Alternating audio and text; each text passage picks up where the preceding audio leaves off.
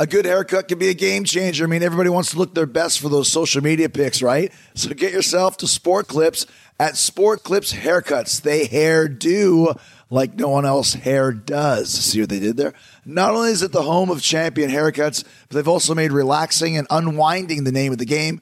Level up your haircut with the MVP haircut experience. It's a spa day for your follicles. Check this out. You get a 7 pressure point massaging shampoo along with a perfectly steamed hot towel, all while sports plays on the TV. Does it get any better than that? No. You can want it all and have it all at Sport Clips. It's a game changer. This episode is brought to you by Progressive, where drivers who save by switching save nearly $750 on average. Plus, auto customers qualify for an average of 7 discounts. Quote now at Progressive.com to see if you could save. Progressive Casualty Insurance Company and Affiliates, national average 12-month savings of $744 by new customers surveyed who saved with Progressive between June 2022 and May 2023. Potential savings will vary. Discounts not available in all states and situations. Talk is Jericho, baby. Talk is Jericho. Talk is Jericho, mama. Talk is me. Welcome to Talk is Jericho. This is the pot of thunder and rock and roll. The People's Podcast has arrived. The remedy for boredom is here. Let's go for a ride. You lucky you got away with just a scratch, sucker. Somebody's gonna get their ass kicked. Somebody's gonna get their wig split. Somebody's gonna get their ass kicked. Somebody's gonna get their wig split. Beat him up, break his neck. Beat him up, break his neck, break his neck. Beat him up, break his neck, break his neck. Beat him up, break his neck. Can you dig it? Neck. Don't jive me. Neck. That is unbelievable, man. Neck. Yeah, I got that jazzed up by my buddy Ed Aborn. He's done all the little jingles for the show. That's a big request for me. People love to hear the Mark Henry theme song. So I'm laying it on you, man. And today on Talk is Jericho, I got R-Truth, and what a great story he's got to tell. He spent some time in jail as a Ute, and he's talking about how that literally changed his life, led him to pro wrestling. If you heard MVP's story, Talk is Jericho alumni, I don't know, about 6-8 months ago, he had a similar story. Got put in jail, someone led him to pro wrestling, helped him out, changed his life. R-Truth has the same thing going on. Great story. He's talking about how the Truth character got started in TNA, how he took it to WWE, plus we'll hear about the night he main evented Survivor Series with The Miz against The Rock and John Cena. Plus, we'll hear all about his new record that he's working on right now, getting ready to drop a new tune pretty soon here, upcoming. You may be surprised as well at who guests on the record. R-Truth coming up. He's leading himself, this is leading the way to WrestleMania, where he is in the Intercontinental Ladder match. One of the entertaining stories going on right now. Stealing the championship. Maybe I'll run in there and steal it. What do you think of that? I want to thank you for being here. I want to thank R-Truth for being here. I want to thank all of you who nominated Talk is Jericho for a podcast award. We're up for Best Sports Podcast. There's a lot of great competition. So if you dig this podcast, this one right here, this one here, please vote for us. Vote for me. You can vote once a day until March 24th. Just go to podcastawards.com. You'll go into the sports podcast there. Look for my little show. Talk is Jericho is the name. You giving me a vote is the game. And help me to win this damn thing on April 14th in Las Vegas. It would be awesome to actually win a podcast award in my first year of broadcasting. And I've already won because I got all you wonderful fans here with me tonight. So again, but if you like being entertained by Talk is Jericho twice a week for free. Don't forget, it's free. Don't cost you a dang thing. I want you to go to podcastawards.com and cast your vote, okay? Do that for me. Please. I want to win this thing. I want to be somebody too. All right. And once again, thanks to all the great sponsors of TIJ, and thanks to all of you for supporting my great sponsors and this show. Couldn't do it without you guys. And once again, the easiest way to do that is use my Amazon links whenever you do your online shopping. You go to podcast1.com, click on the Keep Our Podcast Free banner at the top of the page, and hit the Talk is Jericho button. You know what it is. Every time you use one of my Amazon links, kicks back a couple bucks to the show to help us cover production costs in the USA, in the UK, in the Canada A. All kinds of cool stuff on Amazon. Shawn Michaels, Wrestling for My Life, The Legend, The Reality, and Faith of a WWE Superstar. That hit the New York Times bestseller list. Go check that out. Shawn's show just passed the 1 million mark. So there you go. Another platinum record, another platinum show right here for TIJ. That's over 65 million downloads so far on the show. Thanks to all you guys. You can also get Josh Gates' book, my buddy from Expedition Truth. Memoirs. Sorry, Expedition. No, it was Destination Unknown and Expedition Truth. Those are his two shows. His book, though, is called Memoirs of a Monster Hunter. Great read, especially if you're into that sort of thing like I Am.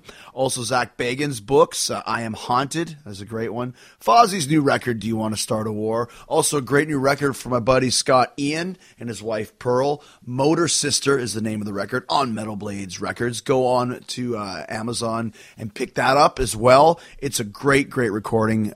Pearl, Scott's wife, has an amazing voice. She sounds so great on it. So go and check that out as well. So many things you can buy. And remember, if you use these Amazon links, there's no hidden fees or extra charges. So if you happen to be doing some online shopping, I want you to do it through Amazon. Okay? Can you do that for me? I appreciate that. Coming to you live right here. Well, not really live. I'm recording it live, though. In Brighton, England. Getting ready to take the ferry to France tonight. By the time you hear this, the France show will be over. But it was almost like the old days. I'm actually going to take a little swig of water. You want the real behind the scenes? Here it is. I had to have a swig of water because I just had the saltiest pizza I've ever had in my life. I'm not a good pizza guy. I don't really like pizza unless it's homemade at home. From my wife, but I had nothing to eat. Here. Everything closes up really early. I went to the studio tonight. We had our one day off, and I went to the studio to record some vocal tracks for a secret project that's coming out soon. And then I came back and got back at about 10 o'clock, and everything was closed, which is so crazy because it's like, 10 o'clock on a Monday night, nothing's available. This hotel, restaurant is closed. I feel like I'm in Fawlty Towers or something. I want a Waldorf salad. I'm sorry. So they were all out of Waldorfs. Lemmy would appreciate that joke. But it's been a great tour. We had 12 shows in a row, and all of them were amazing shows over in the UK. Brighton last night was insane. London, Nottingham, Belfast, Dublin, Glasgow. All of them just crazy, crazy shows. Lots of great Fozzy fans coming out of the woodwork to come hang out with us, which has been amazing. And so many cool things. This week alone, we announced some shows with Slash, which is huge. That will be in Chicago, and that's also in Houston, Austin, and Dallas. And then, of course, today, the big announcement that Fozzy will be joining Kiss on the Kiss Cruise. And, I mean, how cool is that, man? Like, I don't even know what to say. I mean, we've had Paul Stanley on the show, Gene Simmons coming up this Friday, and it's cool to call those guys, acquaintances. I haste to say that they're friends, but I would say, they're friends. Why not? Paul Stanley's my friend at this point. But I have to think that the thing is, when you get a big tour like this, like the Kiss Cruise, I mean, obviously, the personal relationship that I have with those guys makes a difference, but it's all through management. So if management thought that Fozzy wasn't any good, we wouldn't be on the show, on the cruise, no matter who was my friend. And same with Slash. I mean, it's a crowded, tough world out there for music business, for bands. So they're not just going to take guys they think are cool. I mean, this is tried and true. Fozzy's proven ourselves, and once again, just like when we got to tour with Avenged Sevenfold a couple years ago and then moved up to Metallica in Australia, and here we are now going out with Slash and then the Kiss Cruise. And it's only Kiss, Fozzy, Steel Panther, and Lita Ford. So it's just a good time cruise, and I am stoked. And if you want to go on that cruise, it's almost sold out already, like 7 months before. The Kiss Cruise, and that's with a K, of course, .com. That's where you can find out all the information for the Kiss Cruise if you want to try and get tickets for that. Plus, we got some other shows coming up in Atlanta. Johns Creek, actually. That's Friday, April 24th. Then we're doing Welcome to Rockville in Jacksonville, Florida, April 25th. May 18th in Chicago, Concord Music Hall with Slash. Thursday, May 21st, Austin at Stubbs, famous venue. That's also a Slash. May 23rd in Houston, House of Blues, Slash. May 24th, Dallas, Southside Ballroom, Slash. Then we got August 9th, Heavy Montreal, which is the huge festival there in Montreal that we've always been trying to get on, but we have never had the chance to be on yet. And now we are on it. And then, of course, the Kiss Cruise. All of that information will be up on FozzyRock.com momentarily, so go check that out. But like I said, man, it's just cool to know that when you really work hard and work your collective arses off, that you can make a difference and kind of get up to the big leagues. And this is the big leagues, man. I mean, we're taking it very seriously. So I'm really stoked. It's so cool. I mean, when I was a kid playing, the first band I was in, as anybody knows who listens to my show or reads any of my books, was called Scimitar. And a scimitar is, I'm just getting rid of this horrible pizza over here. Ugh. Awful. I'm not even going to say what brand it is. So, anyways, our first band was called Scimitar, and I remember we put it together. We were a 3-piece, and we used to play in my friend Warren's garage, and we would play with the door open because he lived next door to this really hot girl. Her name was Carla McNacka, and she had Sally Eason was one of her friends, and Lorraine Foster's, like all these kind of hot chicks that hung out together. And they used to walk past Warren's house to go home, and we'd always play You Really Got Me, but with no vocals. And it was like over and over and over and over again, because nobody would sing. Everyone was too scared to sing. It's the only song we knew. But whenever we saw them walking home, we'd like, okay, start. And finally, after about a week and a half of playing that, the girls said, don't you guys know any other songs? And it was like, no. I think we learned Talk Dirty or something like that. Talk Dirty to Me or something like that. But just to think, going from that garage, like 30 years ago, man, or 27 years ago, 26 years ago, and here we are going on tour with Kiss and going on tour with Slash, and I had a business luncheon this morning with Rod Smallwood from Iron Maiden about some future projects. So it's just really cool to have all this stuff paying off and to know that our band has done it. If you work hard, it will come. Spewy worked hard. He became a lot of movie work going on and TV work going on in Calgary right now. And Spewy lives up in Calgary and got a nice little part on a show. We're keeping it under wraps. He doesn't want anybody to know about it. But he was giving himself a pep talk the other day and sent me the video. So I decided to play it for you. If you're trying to pump yourself up to go get the part for an acting role that you want, or for a tour that you're trying to get on, or a wrestling company that you want to get into, this is the pep talk that Spewy can give you. You're no good, Spivak. You've never been any good, as if you think you can act. You're all washed up, even before you get started. They're going to hate you. They're going to turn you away when you show up at the door. You'll go to the trailer. You'll be scared to change with the other real men, and they'll kick you out. That's what's going to happen, Spivak. You'll flub up. You'll trip.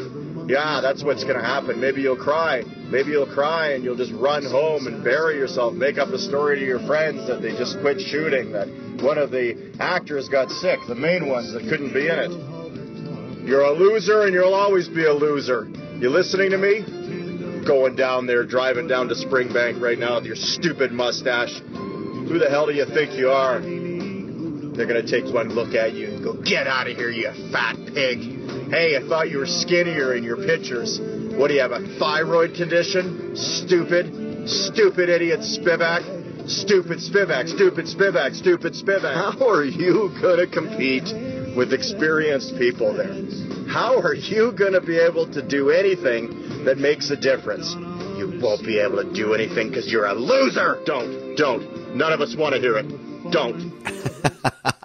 The illustrious Spewy. People all over the nation are loving this guy. I had a bunch of people even here in England say, we love Spewy. We envision him wearing a wife beater and a flat top haircut. And I'm like, well, it's not really like that. But yeah, Spewy is available to give you pep talks at Spewy on the Twitter if you want to have him come over. Not exactly win one for the Gipper, but that's Spewy for you. So we got R-Truth coming up. Did this backstage in San Antonio. I was supposed to talk to Arn Anderson. He decided that he couldn't do it. And then I just happened to walk up to R-Truth and I said, hey, man, you want to do my podcast? He's like, sure, let's do it. And we did it, and it's coming up right away. At Bet365, we don't do ordinary. We believe that every sport should be epic. Every goal, every game, every point, every play. From the moments that are legendary to the ones that fly under the radar. Whether it's a game-winning goal in the final seconds of overtime or a shot on the goal in the first period. Whatever the sport, whatever the moment. It's never ordinary at Bet365. 21 plus only. Must be present in Virginia. If you or someone you know has a gambling problem and wants help, call 1-800-GAMBLER. Terms and conditions apply. Talk is Jericho. All right, sitting here across from a guy I've known probably, 12 years or so. At least 12. At least 12? At least a dozen. A dozen years. You know what? This sounds better. Over a decade. Over a decade. That makes us sound up there, right? It does, man. It does. R-Truth is with me. And it's funny, we are kind of a couple of the guys that are almost elder statesmen in this company at this point in time. We are, man. That's why I'm always happy to see guys like yourself come back in. Yeah. Batista, Rock. Right now it's just, I think, me, Mark Henry, Big Show, and Kane. That's about it. That's about Dustin, it. Gold Dustin. Gold Dust. He's still kicking. It's true. So I mean, it's been really cool to see. I mean, you've had such longevity in your career. I mean, I have, man. You're one of those guys that play an important role. You can go in the main events, you can go in the opening match, you can go in the middle, wherever they need you to go, and you always have a role and always have a job and always have a gig. It is. What do you think some of the reasonings for that? It's one of those bittersweet reasoning, man. Everybody, when they want to aim high and pretty much stay high. Right. But the sweet part about it is I like being able to, flap my wings and glide or soar high or go down low. And I think it's needed. Not what I'm saying. Well, I mean, it's an important part. Like I said, you can be put out in any situation. Yes. One of my reasons why I think why you have this, you have a great connection with the crowd. Yes, I do, and I love that. Yeah. I love that. And that's probably come from me in my younger days. Some people may know this. You know a little bit about it. I was always a performer. When I was like 16, 17 in school, I was still in school, I was like an opening act for artists that would come through North Carolina, South Carolina, and they would take me with them sometimes. Like national acts? National, like Chubb Rock, Kwame, Kid and Play, really? Duo Rockin'. So let's say Kid and Play would come to town, and what would you do to open up the show? I would do a song with my dancers. I had like 5 backup No dancers. kidding. Yes, man, yes. With the blonde hair dye. Like right now, there's a picture of me and Tupac floating around now. No kidding. Yes, and actually met him on some of those tours. Like when I would go and be an opening act, just like here, man, guys would see you and like you, and you would connect with them, and they were like, "Hey, why don't you go open for us here? Why don't you go open for us there?" Man, I was invited to some of the most big time parties, and this back then when guys were still trying to get signed, trying to get a deal. So I was just all back in that era. Ended up becoming one of MC Hammer's background dancers.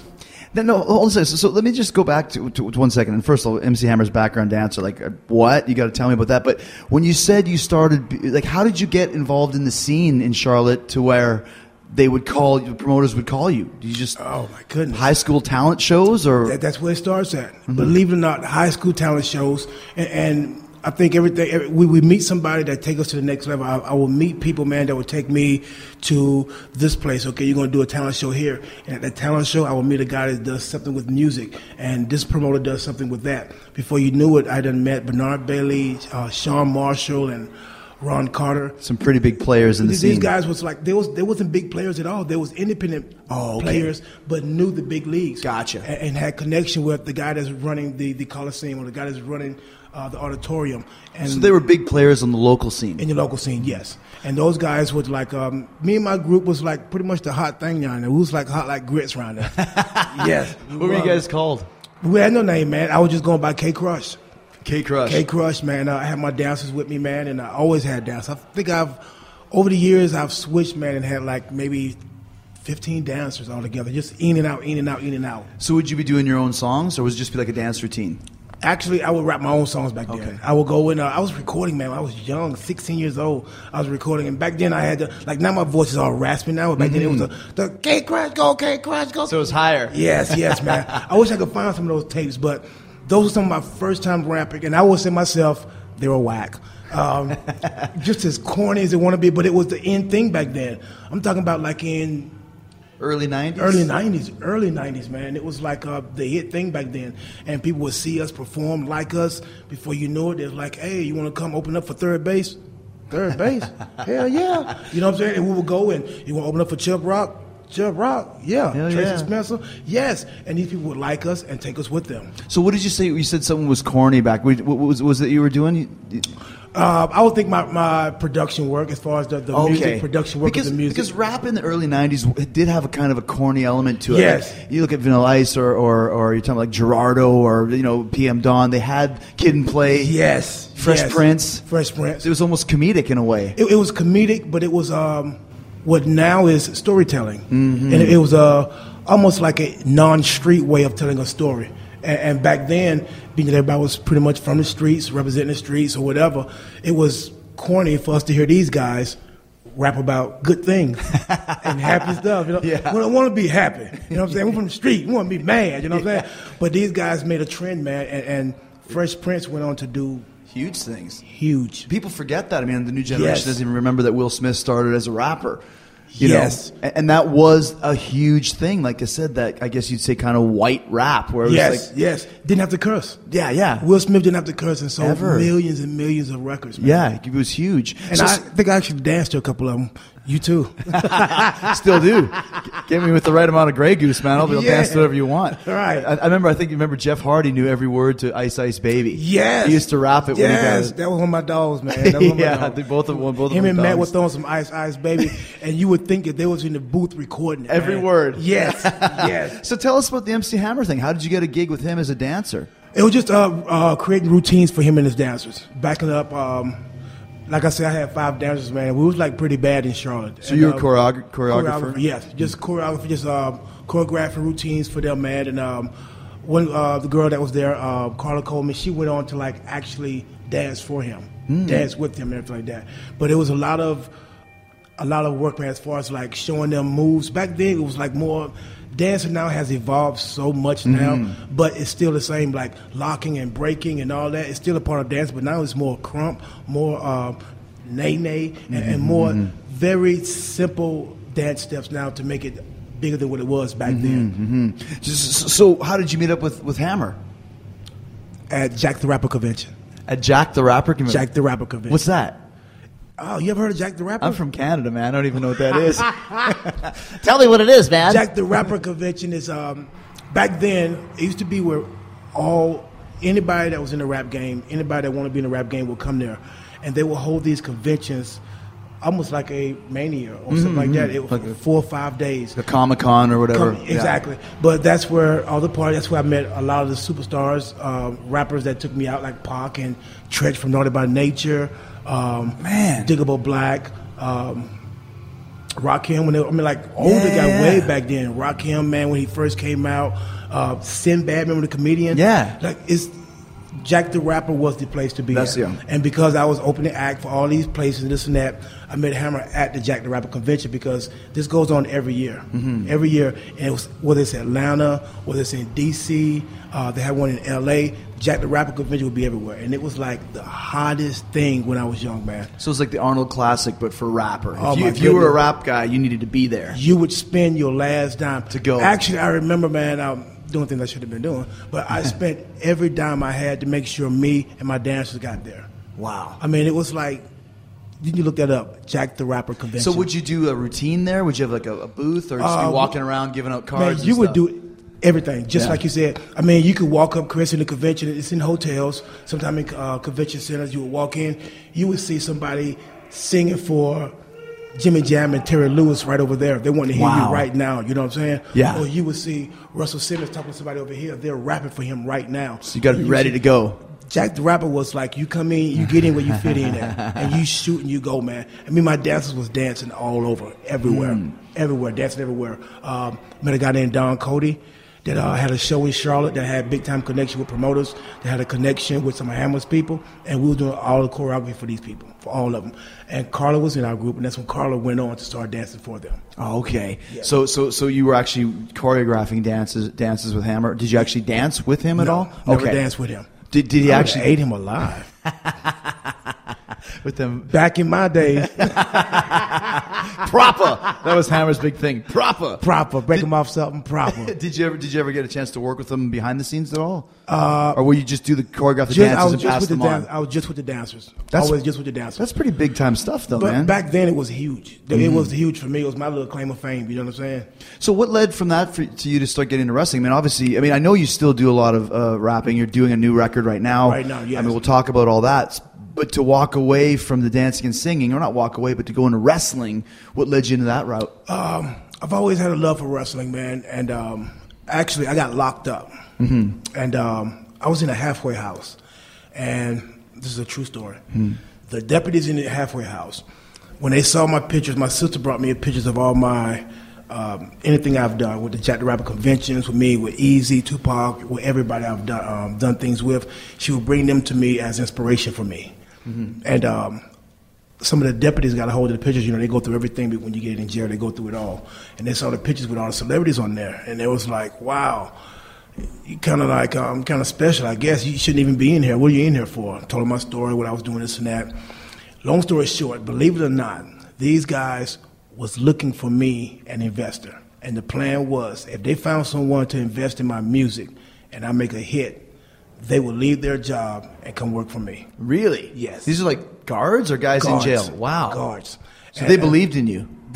Bro, I never thought of that until you just said that. They believed in me. And I would rap sometime for the inmates. I would rap before mealtime, before bedtime. Everybody knew what I did in there. One of the guards came to me named Deputy Carr, won't forget his name.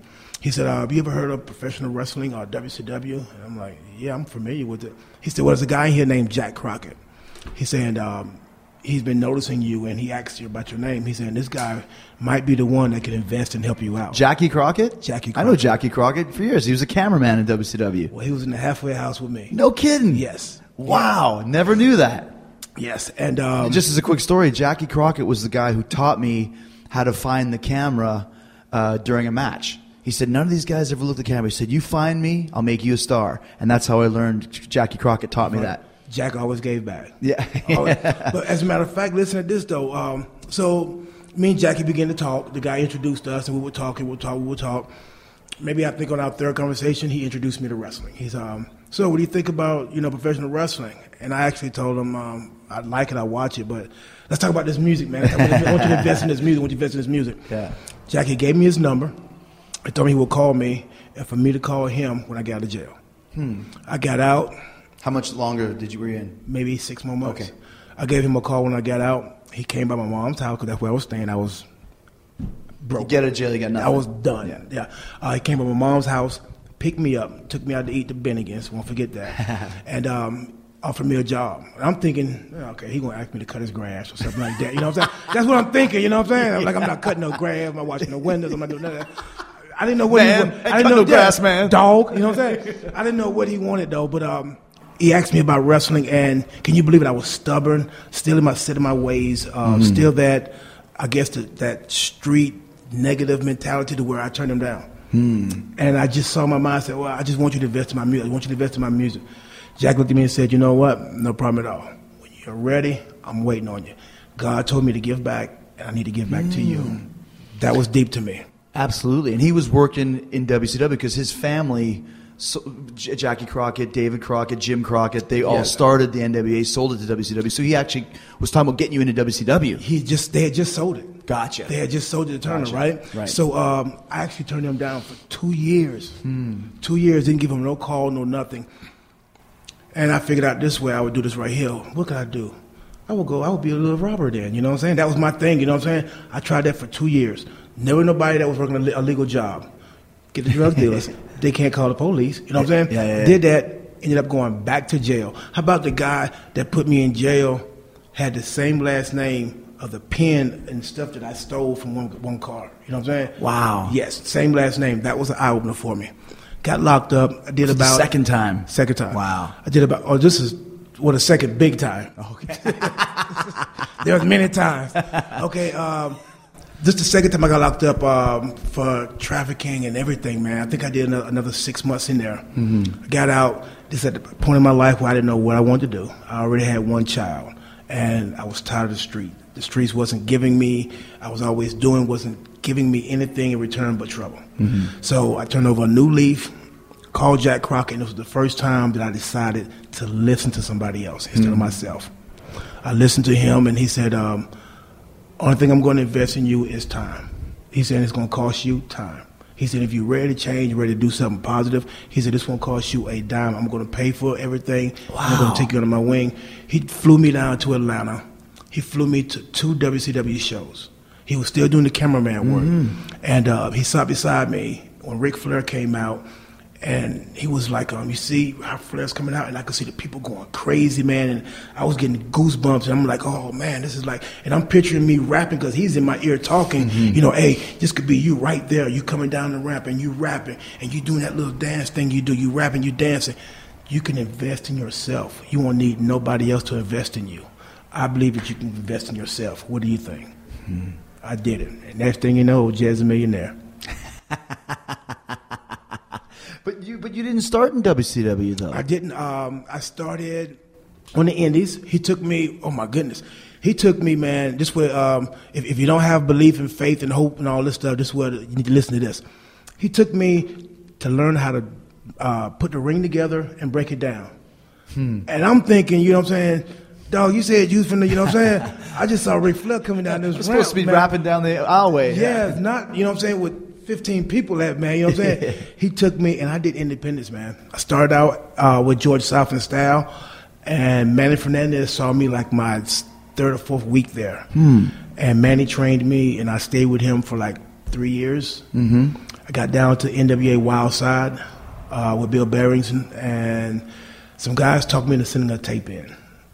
And at that time, I done got, believe it or not, I done got caught up in the Indies. I was loving it. I was like, man, I'm the hot, you know what I'm saying? Yeah, you're the hot thing, you know what I'm saying? right? I'm the ice on the cake. I love it, you know what I'm saying? And they was like, nah, man, you can actually, you know, you can get paid for a living. You know what I'm saying? I am getting paid. I'm getting satisfaction. I'm getting, you know what I'm saying? This and that. I said, no, you can go on TV. You talking about what I saw Ric Flair and them do this and that? Yes. So they actually made me a tape. I sent it in. I got a call from WWE 2 weeks later.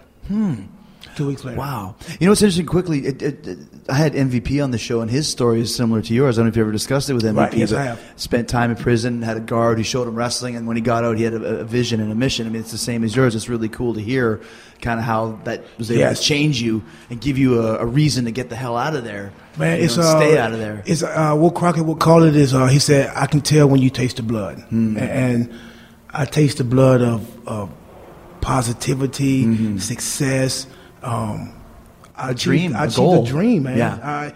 That really exists. It happens to people. It happened to me. You know what I'm saying? I'm a better father. You know what I'm saying? I was a better brother. I'm everything that I tasted in that blood made me better. Everything. Now, I remember when you first came into WWE, that was, 2000, 2001, 99? I mean, 90, I signed in 98. I think I debuted like in 99. Yeah, because we started around the same time. You were K-Quick. Yes. Yeah, yes. K-Quick. Yes. And that was very short-lived from what I remember. A year maybe or so?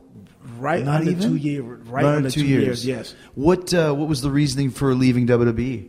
We don't have anything for you. Wish you luck in your Wish you future the best. endeavors. Yeah, wow. There's no rhyme or reason for it. Sometimes they just don't have anything Just slip for through you. the cracks. Because you weren't doing your rap to the ring at that point. I was. Were you? I was doing it with Road Dogg. Was it What's Up? No, Road Dogg was doing Get Rowdy. Get Rowdy. Yes. How did that one go? I don't remember. Oh, you didn't know? You better call somebody. The D or double G and K quick getting rowdy. Dun, dun, dun. Get rowdy. Yeah. Road Dogg saw me down in Memphis. I was a Memphis heavyweight champion. This is where they had the developmental at before they moved to Florida. And Road Dogg saw me there, saw me rap to the ring, and he was there on vacation. And he said, hey, was that you rapping to the ring? I said, yeah. He said, how would you like to be my tag partner? I said, are you serious? You got to think, now, I was in developmental for at least a year and on the Indies for at least 4 years. So it was a guy from the street, man. I'm like, hey, man, this ain't looking too good for the home team. You know what I'm saying? So I was just, that was like a light, man, when he said that to me. I was like, he said, you give me 1 month and I'll have you up there. Wow. 1 month. I was doing Get Rowdy with Road Dogg on TV. It's amazing in this day and age. But those guys had some power, those DX guys. Even Road Dogg and X-Pac and Billy Gunn, they had a little stroke here. A lot of stroke. Yeah. A lot of stroke. They kind of like paved the way for it. You know what I'm saying? Yeah. I mean, I know a lot of older guys paved the way, but DX, those guys, with the stroke they had, they paved the way. And it's funny, too, because I remember Dog in 99, the first SmackDown, I powerbombed him through a table because he was supposed to leave to go do a rap record. He was always, a white guy who could rap. Right. And then I would see him every time to time. He was off for like 5 months. He came back. I said, did you do the record? He goes, no. I said, what'd you do? I just sat at home, hung out. I just didn't do the record. It's like, how did you get the time off? He's like, I just got it off. I'm like, all right. So he finally got to do his rap with you. Yes. But like you said, the dreaded creative doesn't have anything for you. How did that make you feel? Was it a setback, or did you just whatever, just keep it rolling? At the moment, man, it was heartbreaking, man. Yeah. I had my oldest son at the house with me. My oldest son, Ronnie Jr., was there when I got signed. So he was there like, Daddy gonna be on TV. Daddy just got a contract. Daddy, he kind of didn't understand. And he was also there when I got that phone call too. And I had to look at him and say, I don't have a job no more. I'm not on. How old was he? Oh man, at Young? the time, he was like 12 at the time. Okay, so he was old enough to know. Old enough to understand and know. Yeah. And it was for a person's first time coming from nothing to boom on television and limelight and just to like everything taken away. It's it plays a toll on you. Sure, mentally, it does. Emotionally, because now I got to pick up the pieces regardless of what. Take care of my 2 sons I had at the time now. I take care of myself, and I've always been taking care of my family. I'm just a family guy. And so that's when I went back to the Indies, and I had to like not only rebuild myself as a man and as a performer and as a wrestler, I had to rebuild my character. I had to rebuild a lot of inside stuff Everything, in right. me. You know what I'm saying? And Your character as a person. as you a mean. person and everything, man. And it actually made me humble, and it actually made me become a real man. And I think I got there, and they let me go so I could go back to college. You understand what I'm saying? Because when I came back, there was so much, man. I was a grown man. I was ready now. At Bet365, we don't do ordinary. We believe that every sport should be epic. Every goal, every game, every point, every play. From the moments that are legendary to the ones that fly under the radar. Whether it's a game-winning goal in the final seconds of overtime or a shot on the goal in the first period. Whatever the sport, whatever the moment. It's never ordinary at Bet365. 21 plus only. Must be present in Virginia. If you or someone you know has a gambling problem and wants help, call 1-800-GAMBLER. Terms and conditions apply. R-Truth is with me. TNA was a lifesaver for you at that point. It was a lifesaver. It was a lifesaver not for myself, but for a lot of people. Yeah. Big time lifesaver. That's when you really started to spread your wings as a performer. Yes, was as a there. performer, and I was able to grasp a hold of any character, any feel, any emotion I want. I could grab it, and I can make you feel it. I can make you understand it. I can make you listen to it, or I can make you frightened. You know what I'm saying? I was able to take those different emotions and play them like a heart. You know? That's when you started the Truth character. Yes. Yeah. What was the mindset behind that? Just being the truth of everything. My life now was going to be the truth. I was going to be the main, and Jerry helped me come up with that name, and it was just, he said, you just have this aura about yourself, and he heard me talk when I was K-Quick, and he heard me talk when TNA started, to where he's like, wow, you've grown up.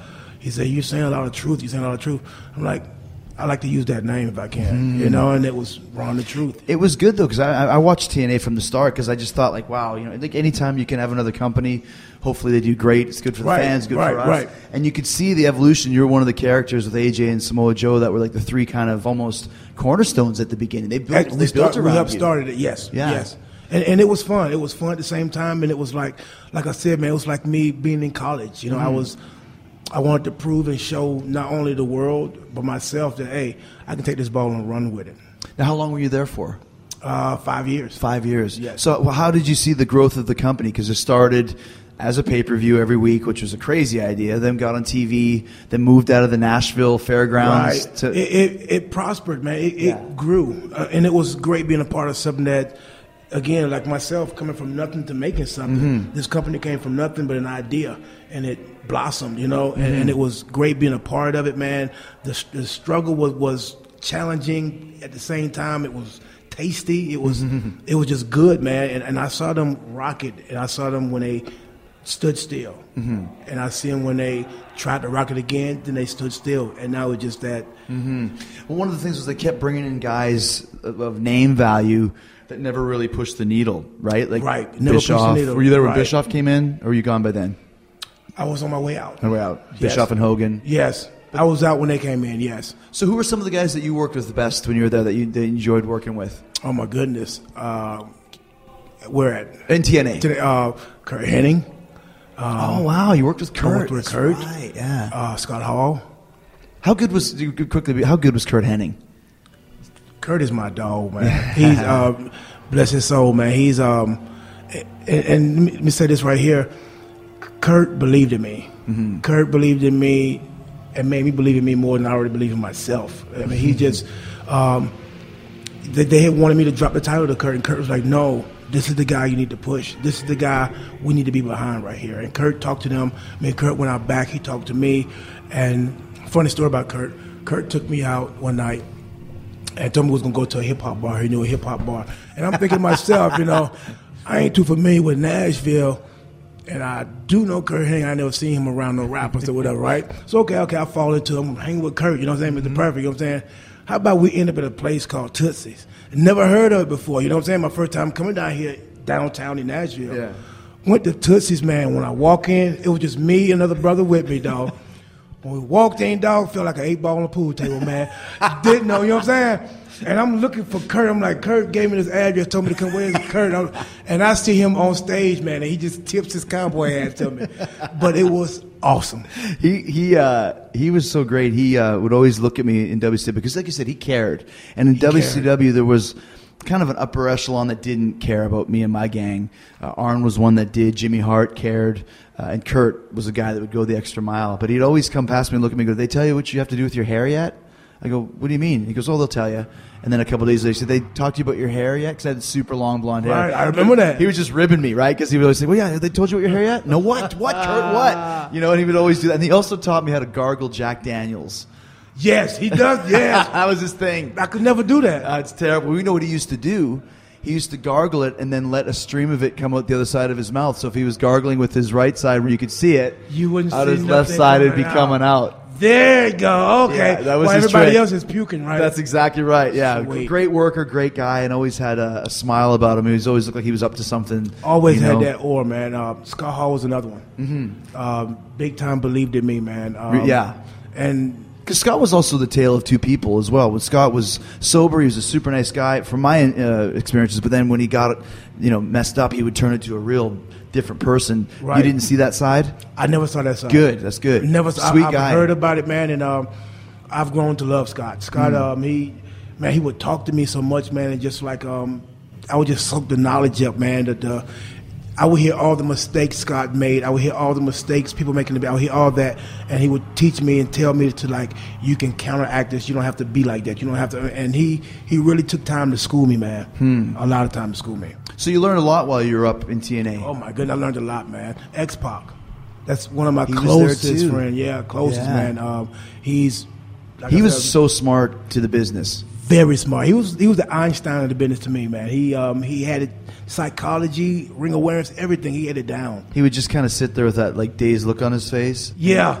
It's like, well, why don't we try this? And he's so slow talking, man. But then you'd be like, how do you think of this stuff? Quick. Yeah. And it worked. Yeah, it worked. So when did you know that it was time to leave TNA, or did you get kicked out Actually, of TNA? I don't remember. I didn't get kicked out. I think Conan talked me into leaving, and Road Dogg. I mean, it was just Weren't you guys? What was the name? The Three Live Crew? it was a 3 live crew. 3 LK. It was Conan, Truth, and Road Road Dogg. Dogg. Oh man, it What was was he called though? He was called Double J or just Jesse James or something like that. Jesse James. Jesse James Armstrong. Yep, BG Armstrong. Yeah, that was K it. Dog. BG James, that was BG it. James, Yeah. yes. So you tell us a little bit about that. You guys would go do the vignettes, and you're kind of like badass gangs. Oh man, I loved it, man. Yeah. It was all like Conan's idea, and Road Dogg would put the creative part to it, man. And we did skits in the trailer park. We did skits in the hood. Then we went to Mexican restaurant, and it was a group, man, of guys that was, you know what I'm saying, 3 different nationalities that got along. Yeah. Legitimately got along for real. Behind cameras, behind doors, we got along. Yeah. And it came out on TV, man. Awesome. Yeah, you could tell you guys had great chemistry. Oh, and we had basically just fun. taking the piss out of everything, just having fun and messing around with people. And we actually went and recorded a song there too. oh, did you as well? Yes, Once yes. again, Conan also raps. Yes. Yeah, Yes, he does. yes. Yeah. So those guys were telling you had to split, and so how did you get back into WWE again? Then? Well, they wasn't telling me how to split. They was just letting me know that it's a certain time when you have to know when it's time to leave. Because they'd already gone by that point. Conan had already left, and Dog was pretty much contemplating it. And it was just letting me know, man, it's certain time in the business when you have to know when to leave, or you're just going to stay, and the same thing's going to happen. You have to know when to go. And he would point out guys to me that knew when it was time to leave. And you always, in this business, is like a circle, man. You always be able to go around and come right back again. That's right. So got the Cohanes, and I booked out, and I went and worked Mexico for a couple years. Oh wow, for Conan. Yes, went and worked there for a couple How'd you like years. working down there?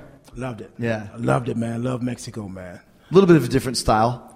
Big time different Yeah. style. Big time Lucha Libre. Big different style, man. But and we adapt. You know, we That's adapt what you do. to it. What, you got to know what your audience is looking for. Yes. And that audience was always more into the superhero, some of the corny spots that you would do. Oh yes, I You gave know. him the villain. I gave him the dirty, filthy scoundrel villain. Was your name still Truth? Still truth. Didn't call I you was El just Seguro evil. or something like that? I was a varmint. Was that the first time you played heel? No, it wasn't. It was just I love playing heel, and it was their first time seeing me, and it was, whoa, who's this guy right here? You know, And not a lot of black guys in Mexico either, right? Not at all. Yeah. At all. And I went there, man. I rode that horse. I rode it. I rode it, man. I loved it, man. And I went and worked in Europe a little bit. Rikishi had something going over there. Oh wow! Went and worked over there for like a year. Was that one of the Italy things? Yes, Was Italy exactly. was really popular. For It a was while, popular wasn't it? big Yeah. time. Yes, it was actually good, man. I had good potential. And after I left Italy, man, I just hung around between Mexico and just doing indies. And there was one loop that WWE was in Charlotte, and Jeff Hardy had done went back, and Umaga had done went back. And they gave me a call when they was in Charlotte. Hey, man, you want to hook up? Come eat, blah, blah. Come eat, hang out with the boys. So, all right, went and hung out with them, and they was like, hey, man, you should give him a call, man. Give him a call. What are you doing now? I'm like, just indies and Mexico. And like, oh, give him a call, man. They talk about you off and on. Give him a call. Give him a call. I'm like, all right, I might do that. I actually gave him a call the next day. I actually called him Thursday. This was a Tuesday night. Who'd you call? Johnny Ace. Johnny, yeah. Called Johnny Ace, and they sent me a contract probably the next day. Really? Didn't Yeah. even have to show Nothing. up or anything? At all. So did you sign up with the intention, okay, I've got this new gimmick, it's called Truth, or what was the, what were they thinking name-wise for you and gimmick-wise? I think they was aware of the truth, the name Truth, and they wanted to keep it in there. They wanted Yeah. to keep it. It fit me. It was me. And when I came back, they gave me a list of names, and it Remember was any of them? Huh? You remember any of them? Yes, man. It was Truth Jack Truth, R Doms. It was so many. R diff- Doms? Doms. It was. I think they're trying to say the Don, but it was so many different names, man. That it was like, and I was looking at Steph, so like, pick one, just pick one, pick one. And I think it was Stephanie that came and just blurted out R Truth. And when she said that, I looked at her. I said, that's my name. So he just called my name out. We both smiled and went with R Truth. And that was it. That Now, was did it. you have the What's Up ring entrance at that point? Did you record the track then? I did have the What's Up interest then, but it was vaguely seen on TNA. It was vaguely seen there. WWE gave me opportunities to Because that's hammer your this track. man. You My lay down the track, vocals, I that's your produced that beat. in my house. Right. In my house. At that time, I had a studio set up in my son's room, and I produced that track right in there. Did you have to play it for Vince beforehand? I went and performed it for Vince. Tell us about that. Because the reason why I asked that, I know because Vince, whenever like a hardcore rap will come on, you'll see him bobbing his head. Yeah. Or an AC/DC song. He's also, he told Dennis Miller how to deliver comedy. He told Kid Rock how to rap. He told Kelly Yes. Kelly how to do a lap dance. So he's hands-on for everything. Yes, he is. That's So Vince. tell us the story about that. Actually, man, Vince would let me come into his office a lot, man. I would just knock on the door. If wasn't nobody around, he wasn't busy. I'd like, check this track out, boss. And I would play music. And when I had the What's Up track, I said, tell me what you think about this for ring music. And he's sitting there. I think Stephanie was in there too. And I'm playing it. I'm just rapping while they're doing their work, and I'm rapping and rapping. People over there, what's up? If you feel me, stand up and say what's up. And I think every once in a while, Steph would throw in, what's up? You know what I'm saying? And I think it kind of caught him. I could see Vince kind of, bobbing his head a little bit. He was bobbing a little bit. And he was, 65-year-old white guy. He was bobbing it. And he was on beat. He was bobbing it, man. So after I did that, man, he didn't say anything to me. It was good. It was great. He loved it. Mm-hmm. And when I walked out kind of happy. And the next day, somebody said, hey, you got some ring music you put this into us? I'm like, the What's Up song? It was like, I guess that what it is. Vince said you had something. And that was the first time of me. I'm like, wow. All I got to do is go rap to the boss and let him hear it, let him feel it. That's the truth, though, man. But I've rapped to Vince so many songs. We would have promo class. Let me tell you about this.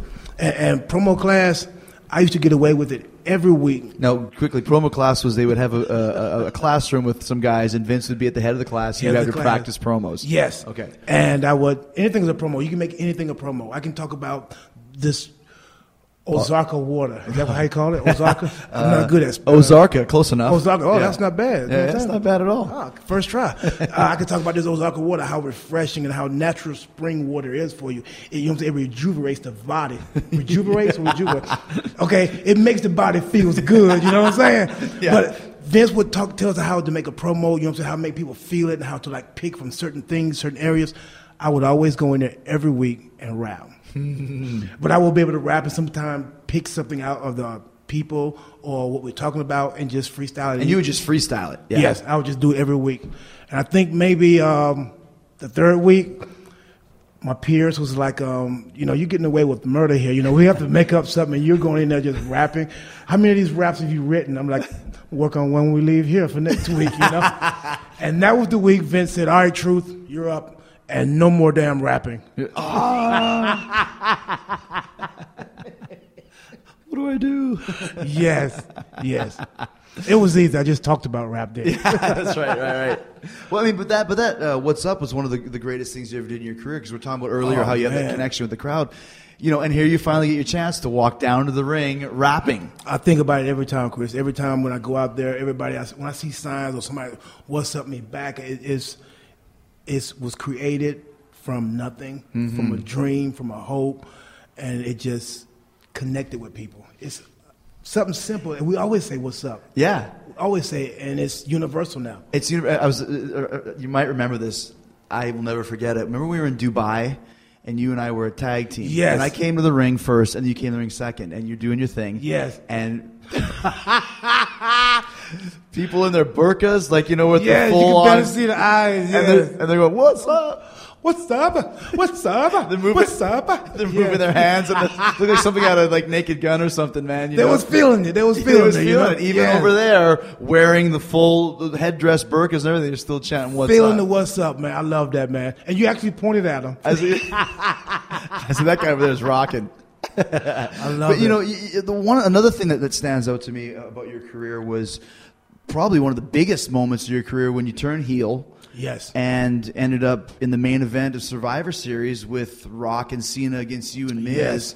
That was another really good character switch for you, too, because you started talking about Little Jimmy. And Right. Where did that come from? Who was the Little Jimmy? Little Jimmy started off being the audience, the people that was buying John Cena's merchandise. Did you start out to... Yeah. So Vince said, listen, Truth, I want you to turn heel on Cena and work a program with him? No. This all came from just... spur of the moment type thing. And it actually, man, just came from me looking over my side instead of looking at the people, looking by my side and saying, oh, Little Jimmy wants a John Cena t-shirt. Oh, Little Jimmy wants to dance. Little Jimmy. And I would talk to like I'm not, and people was like, he's talking to Little Jimmy. That's Little Jimmy. I mean, it blew up so bad, Chris, to where I would do signings and people would want to sit in an empty chair and take a picture with Little Jimmy. Not with me, with Little Jimmy. I remember some of the house show matches you'd work with somebody and they'd end up kicking Little Jimmy into the crowd or something and you'd flip out. Everybody wanted to fight Little Jimmy. But the idea was you're kind of losing your mind. Little Jimmy, you're seeing things that aren't there because of John Cena. And Cena had got the best of me. I was wigged out. So when Vince turned you heel or told you you're going heel, was it with the intention of working with Cena? Or had you already turned heel and worked your way up there? I think I had already turned heel and worked my way up. Because once the turn came, it was like, whoa. And the next day I got a call. I can't remember who I got it from. Somebody creative, and it was like, Vince wants to run with this heel thing. I mean, it's kind of blowing up and because it got over pretty quick. So yeah, I think that was like one of the funnest times in my life because it was easy. It was easy. And why is that?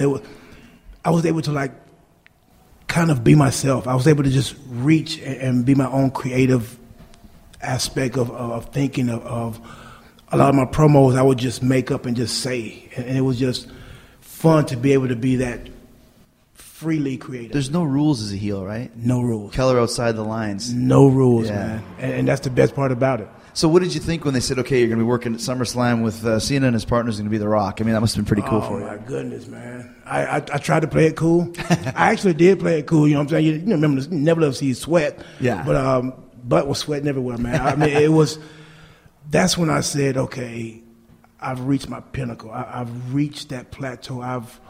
I'm doing the right thing. Mm-hmm. I'm here. I'm there.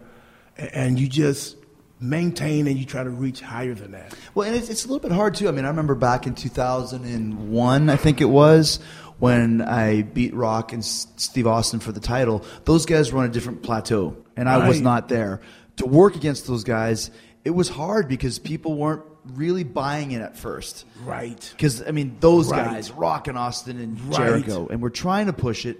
Was it this? Did you feel like, was it really hard to be with Cena and Rock, and then it's not just you, but Miz too? Both you guys working your way up. I felt that a little bit. Yeah. I felt it like almost in the people's eyes was like, there's no way they're gonna, you know. Mm-hmm. I kind of felt it, but I think a lot more. I felt a lot of people that follow wrestling in the general, that follow the little guys all the way to the top. I felt a lot of appreciation from the people for just making it to that dance. For making it to that match. That you worked due to hard work. To do the hard work. And I felt more of that than the ones that knew it wasn't going to be. Well, those people are always going to be there. Right. But it was just, man, I was overwhelmed with being in that circle with them guys, man. I was just overwhelmed, man. It was like a kid in Candyland. Now, Rock had just come back, too, so it's not like you had any time to do any, warm-up matches at, in San Antonio house show or whatever. None of that. Did you guys get together a day before to work? We got together one time in New Orleans, and that was it. And so it was the day before. Did you have to fly to New Orleans to Yes. meet up with The Rock? Yes. So tell me about that. How was Rock when you first met him? Oh, my goodness. Same. He was the same, man. I remember when Rock was here when I was K-Quick, man. He was he hadn't changed. He hadn't changed at all, man. See him on the big screen, man. When he saw me, grabbed me, hugged me, man. Told me we're going to rock this, We got this, no problem. Never showed or let me feel that he had any doubt in his body about what was going to happen. He's always such a positive guy. Oh, my goodness. Very positive. Yeah. So that match took place, main event of Survivor Series. Yes. Madison Square Garden. Is that where it was? Yes. It gets no bigger than that, man. I mean, that's pretty huge, man. It gets no bigger than that. Did you? I can't recall the match. Did you dig it? Was it a good match? Did you feel like afterwards, like, oh, I did it, or did you feel like I could have done better, or that could have gone worse, or? The match was longer. Yeah. But, okay. But we did do it. We did it. No hiccups at all. Everything fluently flowed, man. Everything was right. Everything fluently flowed. Yes. It did, man. That's great, man. It came through. Yeah, it was a real big moment for you. Yes. And still, like we said, to this day, still doing a lot of great stuff and working almost every show, doing all the things that you've been doing. Tell us about more of your music that I know you've been working on some new tracks. Right now I got this album coming out. You have never done an album before. Never just done tracks, an album. Right? This is the first time I've done an album. I've done plenty of albums, but not WWE album. This is official. Like, official, and I put a lot of time and work into it. As busy as our schedule is for me to still get time to go and do it, man. But I put a lot of time into it. I got John Cena on 2 tracks. Great. Was working on getting Wiz Khalifa on another track. Hopefully, I'll be sending that to him within the next couple weeks. Still working on the hook. You know how it is, man. Come up with the right hook, the right concept, and all that. Then get it down to him. So what do you start? You start with some beats? I start with the beat first, and I just play it. I play it continuously. I put it on repeat, and I sit there till I feel what this song is talking about. I feel what it should be talking about, and I try to see what people's vibing, what kind of bob they got. If they got a serious bob or a happy club bob, you know what I'm saying? And I just come up with the words, man, just from like feeling the song out. It's interesting because when you write a rock song, you start with the riff, the guitar riff. Okay. With the rap song, you're starting with the beat. Right. And then put the riff over top of it. Yes. It's interesting, yeah. Well, you get the concept if we're going to rap about money or if we're going to rap about struggling. Once you get that concept, the hook can be anything pertaining to that. And once that hook come down, the 16 bars come easy. So you just like, you figure out the concept of what you want to rap about and then just flows, it just freestyles? Once I get the concept and if I get the hook first, the lyrics just come. So could you do like, are you the type of rapper that's can do freestyle rapping if you had to, or? Yeah, often I do freestyle. You can do freestyle? Yes. Can you do some freestyle right now? Freestyle. He caught me off guard. He said, "Can you freestyle?" I said, "Oh Lord, let me do it." You know how the flow goes. I'm upstairs doing a part with my boy Chris Jericho. I got the style. I breaks it off the dome. That boy from NC, yeah, he got it going on. I'm still up in the business, still trying to kick this. R-Truth, I'm going to be working on my fitness. I like to see. That was you awesome. That one in there. That was awesome, man. He sneakily threw the fitness in there, but it worked. It worked. It worked. Man, it's been great. I got two last questions for you. The first one is, you touched on it briefly. I have to ask, you said that you had a picture with Tupac and you might have done some work with him. Such an iconic figure and very mysterious. How was he as a guy? Did you spend a lot of time with him? Man, my first time meeting him, I was actually jealous of him, man. I was like, because I'm like, you know, this is right after he done the movie Juice. He just done the movie Juice, left Digital Underground. And so I'm there in my push-par gear, my dyed hair, you know what I'm saying? That's early 90s for Oh, you. my goodness, man. So embarrassing. But he's there with Tretch from Naughty by Nature. They was like real tight. And horse playing around. This guy that I was with named Tommy G from L.A., he's one of the guys that never got a deal, that hung with all the guys in L.A. You know how it is? Yeah, like sure. some of the guys that I've been to never, like a Chris, you know what I'm saying? Yeah. So he never got a deal, but he knew everybody. And he was like, "Hey, man, you want to go meet Tupac?" I'm like, "Is he cool?" He was like, "Yeah, dog, come on, meet Tupac." Went over, met him, man. He gave me dap right away, man, like street hug, man. It was like, "Hey, man, I saw y'all dancing, man. Y'all been kicking some stuff, man. You know what I'm saying? It's all good, dog." Hung with him for like 3 days, dog. Wow. 3 days. Wow, Of course, man. we was partying, having fun. Yeah, but it was sure. but nobody sleeps at the Jack the Rapper. You don't sleep. If you sleep, you're missing something. I mean, that's like hanging out with, like Elvis or Jim Morrison or Yes, with somebody yes, that's man. like so iconic. Man, I was in awe of him, bro. It was like to see people. I had no celebrity status whatsoever. You know what I'm saying? Biggest person who thought I was the star was my football coach, probably. But everybody flocked to him. Everybody, man, he just had this aura to where he could just sit and talk to people about stuff, man, and people would just be looking and listening. And half of them, not even like wanting him, but just wanting the knowledge that he had, man. I think he was before his time. So charismatic. He's very charismatic. Best rapper of all time, maybe? Or who's in the my best? book, I would say. Really? I would say Tupac, best of all time. And that's because he talked more about everything, not just about balling or being from the streets or just about women or partying or whatever. Tupac talked a lot about life, and people can relate to that. And to me, music is all about what people can relate to and get something out of it. Sure. Or they like to be, one or the other. Yeah, one of the two. Wow. Last question. If you had to choose your favorite match, if you had to pick just one, is there one that pops in your head or one or two of them? I would say myself and Miz versus John Cena and The Rock. That's for. I can't say me and your match because I botched the Code Breaker. How did you botch the Code Breaker? I didn't come off right. I didn't come off like I wanted to, man. You know, I remember that because I remember our match, or one of them that we had, because I was putting you in the walls and you spun out, and when I turned, nothing to do with you, I tore my ACL. Are you serious? Yeah, and it's been torn ever since. Yeah. With me? Yeah, just from spinning in Memphis. So there you go. Me and Chris always have these ways of keeping that brace going, you know what I'm saying? And probably John Cena, Capital Punishment. Oh, single match? Single match, yes. Yeah. John's, he's a very good leader in the ring. Yeah. Very good leader, man. I mean, hands down, love him or hate him, like him, don't like him, whatever. He's absolutely. He's one of those guys. He gets flack sometimes from fans, but he's a very good worker. Very good worker, man. And he's straight shooter. And likes to call a lot in the ring, too. Off the fly. Yeah, most off of the it. fly. Yeah. And a lot of guys cannot work like that. Yes. A lot of can't, they have to adapt that ability. So glad that when I was trained by Manny Fernandez, that he trained me to be able to work listening to the audience, listen to the crowd. They'll tell you what to do. They'll tell you what to do. And that's pretty much how John worked.